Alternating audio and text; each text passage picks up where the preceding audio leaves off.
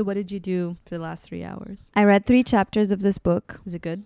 Yes, but in a very strange way. Oh. The usual Japanese writing where everything is a little bit mystical and strange, but also real, and you can't tell which part is real and which part is a great thing to read imagined. in these times. Yes, by the way, it like kind of fucked with my brain. Then I had to nap to like recover. Oh, so you did nap. I knew you napped. Totes.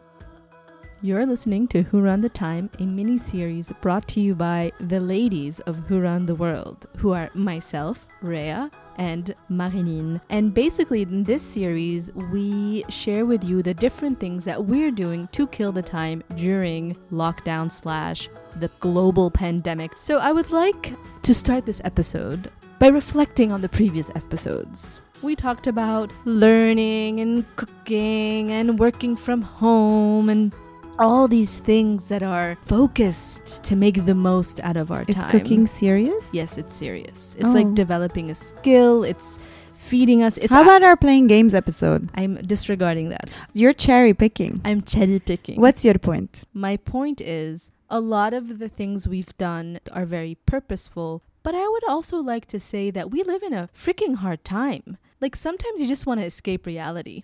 So I want to bring up a story that happened last week. After dinner, we sat around the TV and we watched the news. Well, I don't think you could call that news, to be honest. But it was about current affairs. And then a funny... Wait, I thought we were going to talk about escaping reality. Well, I'm getting there. Oh. And then a funny thing happened. What time do I normally go to sleep? 10:30. I went to bed at 3 a.m. because I had to watch a bunch of reality TV just to escape all the information I was just giving because it was depressing. Okay, let's give a bit of context for what we were watching, because I think even what we were watching was a little bit insane, right? My husband somehow landed us on Russian TV in English. But before that, we were watching like Euronews and Sky yeah, but News I don't and all focus. these But things. we weren't focused on those at all. I was focused. They were taking the news and just making it sound like we were in like the dystopian future of some crazy author's imagination. It was weird and it was too close to reality. So this made us realize that the other thing that we've been doing with our time, which is watching movies, TV shows, reading books, listening to podcasts, has actually been a savior. We are going to talk about the different things we've been doing to keep the mood light. So number 1. Numero uno. Content.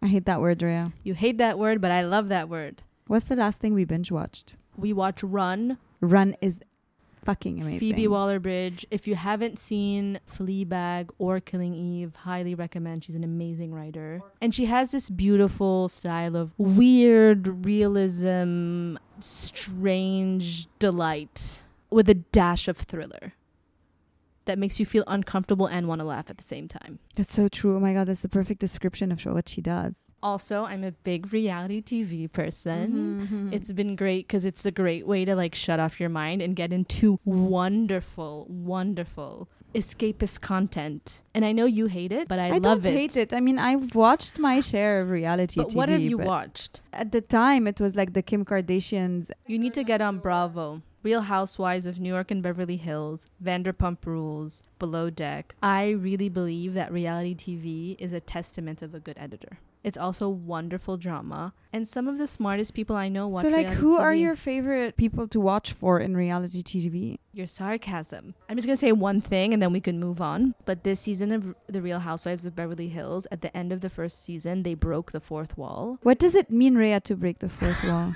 Normally in documentary filmmaking or in reality shows, they don't acknowledge the presence of cameras. Right. So they pretend that this is my life. But they talk to the camera all the time. There's the interview portion, but even in the interview portion, you'll never hear the question from the producers. Right. So in The Real Housewives, Season 1 of Beverly Hills. Season 10, after all these years, they actually uttered the word Bravo, which is the network of the reality show. Oh, they wow. show the producers, they completely put the format on its head. Yes, and because one of the characters was like, you know what, fuck you, and then just like, walata. Like it was like, boom.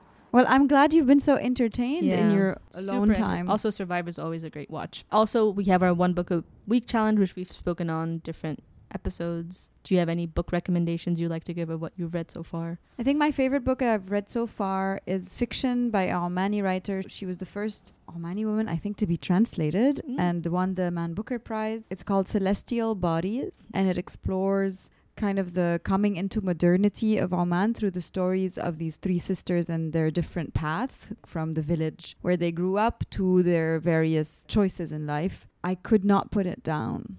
The author really went through certainly a lot of research to make sure that she described not just the environment, but also what they were reading, how they were expected to behave, what they wore, what they ate, what they cooked. Like you see side by side women who still believe in the jinn and then someone with a cell phone. The characters are also very real. Like you can imagine them and you can almost imagine you're sitting on a chair in a porch in that village and watching the drama unfold. And the second book that I really loved is Normal People. Oh, I love that book. It's like a teenage to college kind of love story. It's these two kids that used to go together to school. She's not very popular, but she's rich. He comes from like one of the working class families, but he's relatively popular. They start sleeping together when they're in high school but never tell anybody, and then they end up going to the same university. And this book just follows their love story over, I don't know, 5 or 6 years maybe, and just how it comes apart and then comes together again over all these years. And it's just such a perfect depiction of like teenage and young love and how it shapes you forever. And it's super realistic as well. There's no frills and big acts of love. I mean, for me, it made me think back of like that kind of young love and how you feel about it. What I like about it is that she gives equal weight to both of them. Like she doesn't spend more time with one or the other, and she doesn't use any quotation marks in yes, the book. It's true that the writing style is quite interesting because it's not the classical one. And I like that there's no quotation because you don't know when one speaks. It's like a way to symbolize, I guess, their connection, which is nice. What else? What other content do you have? Any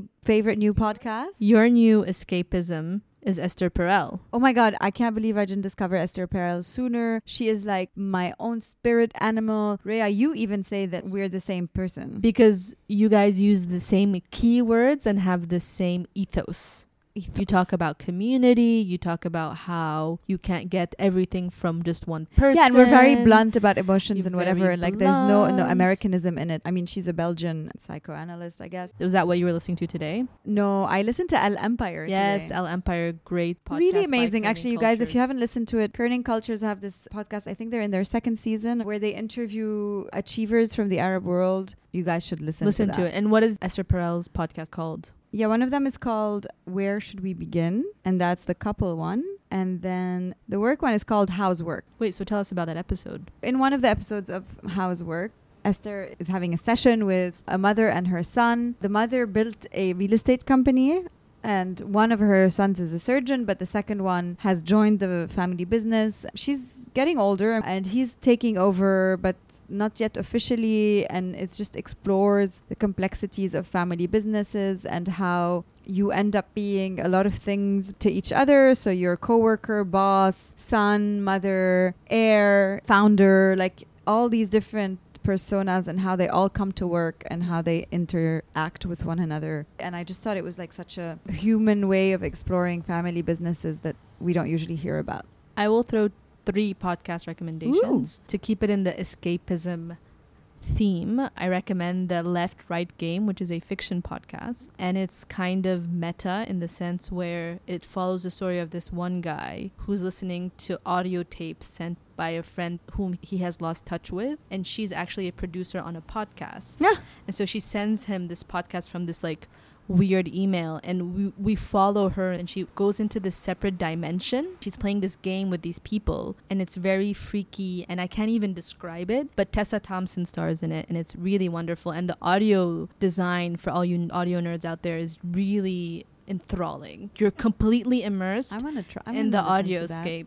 Number 2, I do recommend Brene Brown's podcast. It's very much a self-reflection time while being in lockdown, so it's a very nice podcast to listen to that's not too deep, but deep enough for you to like ask yourself the right questions if you want to. And I know you think I quote her a bit too much. Yes, I mean at some point I forbade you Yes. from mentioning her more than once a day. I call her she who must not be named. And the third one, which I'm really enjoying, which I literally do not miss an episode, is Staying In with Emily and Kumail, a husband and wife who are also writers. They did The Big Sick, which is an amazing movie. It's based on their story that when they started dating, Emily got into a coma, but Kumail stuck stuck around. Anyway, there's very self-reflective people, so they talk about all the emotions they feel during quarantine, and they cry, and they call it the weirds, and it is the weirds because everyone feels weird. And they talk about their cat Bagel, and they talk about the different things they're doing. It actually is a podcast that makes you feel less alone in these times, especially for all my fellow sensitive people and emotional people who feel like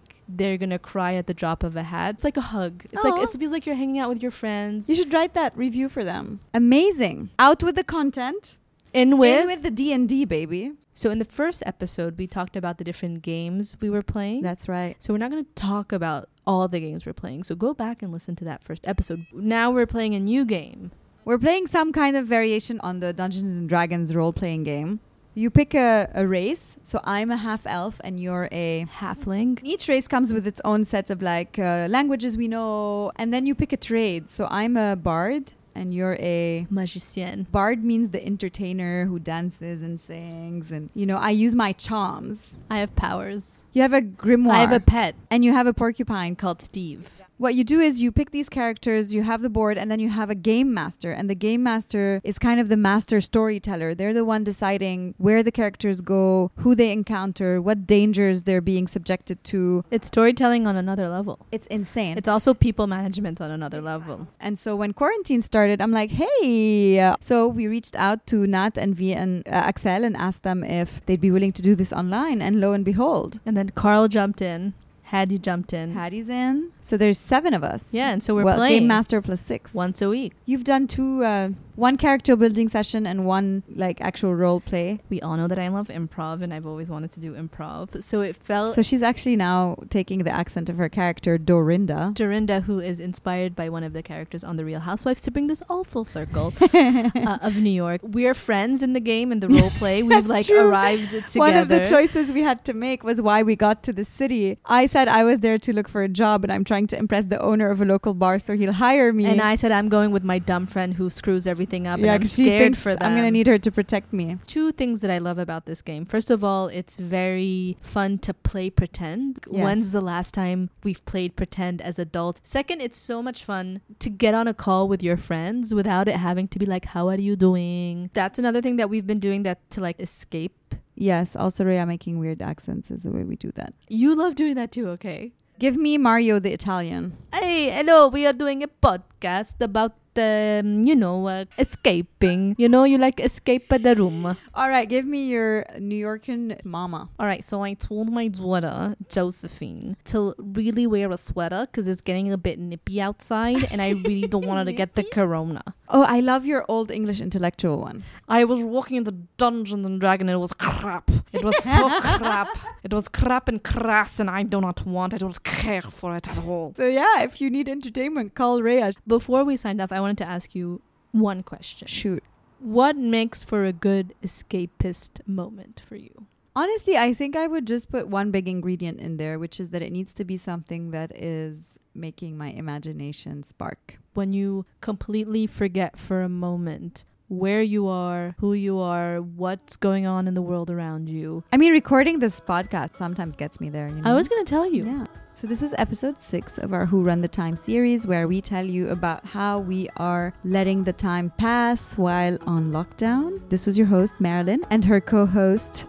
With the most, sometimes.